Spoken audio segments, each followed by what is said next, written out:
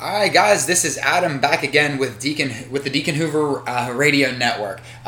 With me, as always, and a more well-spoken gentleman is Alex Deacon, the Deacon of Real Estate. Yes. Adam, how are you today, buddy? I am doing good on a Friday. Good. How are you? Good to see you. Nice to see you, good sir.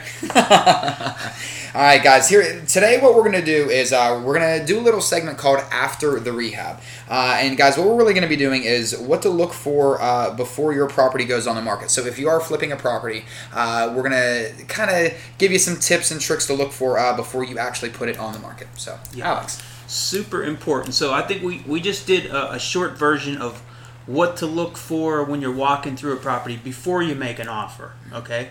Because sometimes you don't have a lot of time to do that. Right. You make a quick decision. So just today, I walked through two properties. One, we're just about to do the rehab on it, so I need to work up some numbers, run it past the contractor, come up with a game plan, keep on budget, all that. The other one I walked through is one that's done. Contractor had told me it's done, and it's never done because I always find things that I'm not like mad at the contractor in any way. I'm just saying I like to look at it through my eyes, because I know when I look at it through my eyes, I'm looking at it through other agents who are going to show its eyes, and I'm looking at it through other buyers and other home inspectors' eyes that are going to look at it and critique the crap out of it. Okay, so I went through one today. Couple things came up. So again, we bought this property. The garage is built into the earth. You know, it's like built into a hillside. So one of the walls, in fact, a couple of walls are bowing, and there's really not much we can do about it other than spend like $15,000. You know, wow. So it might be better just to tear the garage down, put a parking pad there. Honestly, right. So we mortared all the cracks and we painted it white, and you can visibly see there's a bow. We're not trying to hide anything. We're just trying to make it not look so horrible. And it's really not that bad. It'll probably last like that for 15, 20 years, right? Maybe longer. Yeah. But just keep in mind, when the home inspector walks through there and does a home inspection, he's going to nail that thing. And the buyer's going to come back and say, hey, look, we want these wall anchors, we want these beams put in, we want you to spend $10,000 to make this right.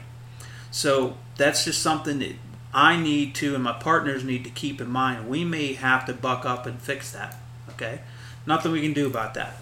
But I walked through the house today, and I saw some things like hot water heat in this house has radiators. You know, some parts of the country may not have radiators, but they have radiators. The house looks gorgeous. Great paint scheme. Hardwood floors are finished. Just looks really good. And then this ugly radiator that's not been painted and it's dusty. So I took a picture of it. I'm going to send it to the contractor and see what we can do about it. We can either buy covers for them, or you can paint them, or just clean them so they look a little better.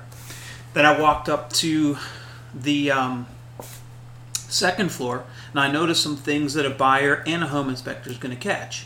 One thing was the closet doors were mirrored closet bifold doors. They were there when we bought it. There's no handles on them. You literally can't open them up. I mean, it's like you have to it's real hard to open them. Okay. And they don't open real good. They're like, they literally grind on the.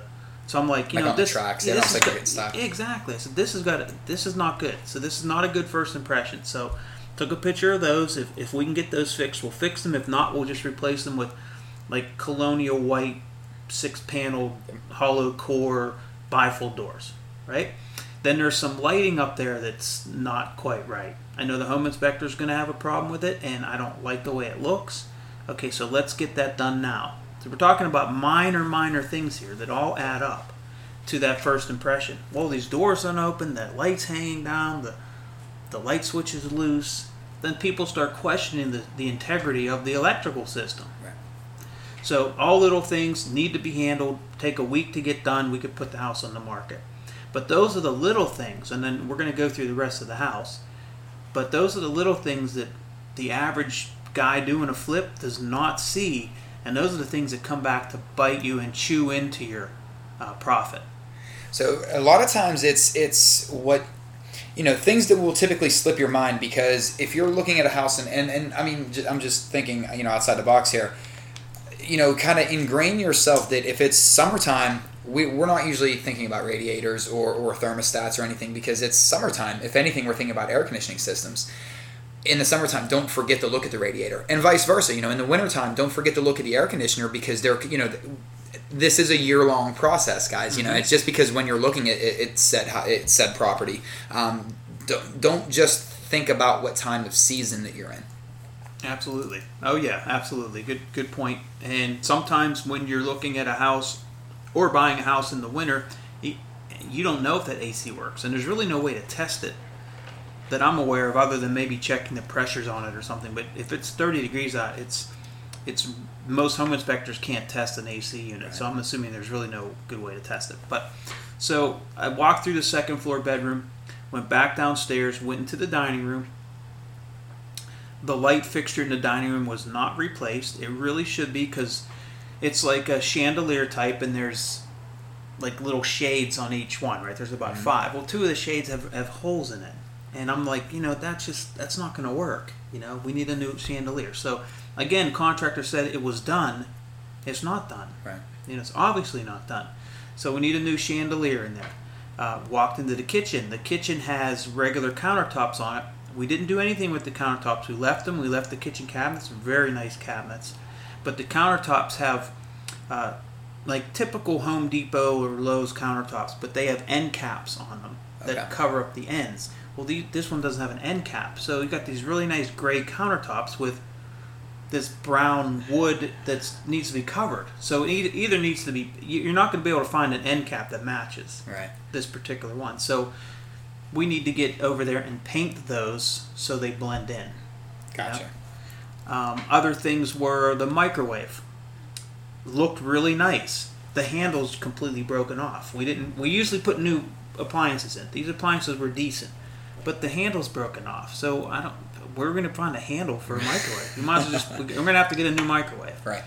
The dishwasher, I got to check with the contractor to see if it worked or not. Because dishwashers are really, they're really sketchy. Because if they sit a while, they tend to dry rot and they tend not to work. Or if they sit over a winter, even though you drain all the water out of them, and a plumber told me this recently, sometimes there's no way to get all the water out of all the little intricate plastic parts in there, and they freeze up and they go bad. Oh wow, I never knew that. So we're probably gonna have to put a dishwasher in. There's no stove, and we'll put a microwave. I open up the door to go outside. There's a light fixture on the outside. It looks like it's in good shape, but it's literally hanging off the wall by like probably a half an inch to an inch, and there's no glass in, or there should be glass. And I noticed the glass is actually taped up and in one of the kitchen drawers. So I took a picture of the glass. I took a picture of the light fixture. So that's just another to-do list for my contract. Right. All these little things add up to folks looking at your house and thinking, well, if this contractor didn't take the time out to replace the light lamp shades, the light switches are loose, the closet doors don't close, they don't have handles on them, the end cap on this is bad, this is missing, they start questioning the entire integrity of the house, and they start looking even closer for problems. That's what's going to happen. Okay. All little things, but they all add up. So it's one of those where, after the rehab, when you're really right before you're about to put this property on the market, you want to go over it with a fine-tooth comb. You really want, like you said, perspective is huge, and looking at it through different lenses, the investor, the buyer, the inspector. I think that's the one thing I'm taking away from this, because the one thing that we tend to do as humans in the year 2017 is we're very single-minded. We need to start to think differently, and this could probably save you, if not make you money long term. Yeah, this could be the difference between a profitable venture and non-profitable, honestly. And so you have to look at it through the buyer's eyes, the agent who's showing the house, what they look for, and then ultimately the home inspector's eyes. To look at it through all of these, and then I throw another one in there too. You have to look at it through the appraiser's eyes, because the appraiser has to come out and evaluate the property for value for the bank and make sure that it is adequate value and the bank's going to lend money on it. So there's a lot to look at, and you just can't get this. These are those It's the intuitiveness. These are the instinct muscles that you just have to build up. And being realistic too. I feel like this is an area where being is, sometimes you have to swallow that bitter pill, so to speak. But being realistic is ultimately going to make you more money than cost you money in the end. And there's one final important one. So I went into the basement. And basement's really critical because you're looking for water penetration, you're looking for mold, you're looking for any signs that the foundation is, the integrity has been compromised. Right. Okay, so this particular basement has like a regular basement with foundation walls, and then the other half of the house is like dug out and it's still dirt. It's weird. It's closed off. You don't see it unless you go in there. But when I went in there initially, I told the contractor, I said, there are signs of old dry mold in here. It wasn't like black mold. It wasn't like you walk in there and you could smell it, but I could see it, and I know a home inspector is going to catch it. And this is the kind of mold you literally would wipe off. It's like dust. Right. It's not bad. But when I walked in there 6 months later, which was today, and it's still not cleaned. So I would have put this on the market. Buyers wouldn't have seen it. Home inspector go in and says, hey, there's mold here. It's probably not that bad. You should probably have it cleaned off. The buyer says, oh, you know what? I want to have the whole house tested for mold. And then they find mold here, mold there. It opens up a can of worms. Yes. Okay? Yeah. It's a snowball effect. We need to get in there. We need to clean all that mold with bleach and water. Clean it all off. Dry that basement out. There is no water penetration in there, but I'm assuming that mold was there because it's a kind of basement that's underground, and you need to have a dehumidifier in there. Mm-hmm. Anything built underneath the ground is going to get damp at some point. You might not see water, but you'll feel it. It's in the air. It gets on furniture. It gets on carpeting. You just need to have some sort of mechanism to pull that moisture out of the air. So that is huge. So those little things that I found today, and the big thing, which was the mold in the basement, which is critical to this project being a success. Okay? Gotcha. And so, like we keep saying, guys, a lot of times you do have to be sometimes a little overly critical. Be even more critical than you would be about anything that this is your venture, but be even more critical. Be your own worst critic. That's such a good point. You have to be more critical than even if it was your own home.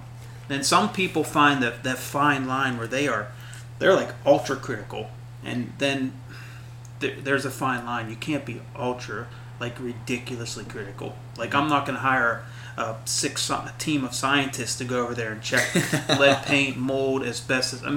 You're going to just create more problems than you have to. But you have to be critical. And here's another good example. I don't want to go too long, but when I sold my house, right? You live with things. I lived with a retaining wall that was leaning. I lived with carpet that was kind of dirty. I lived with baseboard that was scratched up and needed painted. But when I put my house on the market after 13 years of living there, we spent about $4,000. We fixed the retaining wall, did landscaping that I didn't do for 13 years, painted everything so it looked perfect, staged it, cleaned it, because I knew I was okay with it. But when I showed it to agents and buyers and home inspectors, I knew I had to have those things right. See, and that's something that I feel that once we go into the full episode, the full tutorial with the after the rehab conversation, we're going to be able to dive into each one of these topics a little bit more, and give even better examples on that. And that's a really good one to tune into, because these are those things that are going to delineate whether you make money or you don't make money. Honestly, it can be that drastic. So guys, the moral of the story today is don't be afraid to be critical of yourself. And this is, guys, you're about to put a property on the market. You want to make sure everything is crystal clear, everything is a go. Guys, make sure you're going to dhrea.com/learn. You want to make sure you hear the full length version of this podcast. We're going to be talking about after the rehab for probably at least a half an hour, giving you some great tips. Alex, this has been our 15 minutes of fame today. Adam. Guys at home, ladies and gentlemen, thank you so much for tuning in to the Deacon Hoover Radio Network. Make sure you give us a comment, like, subscribe, and we will talk to you next time.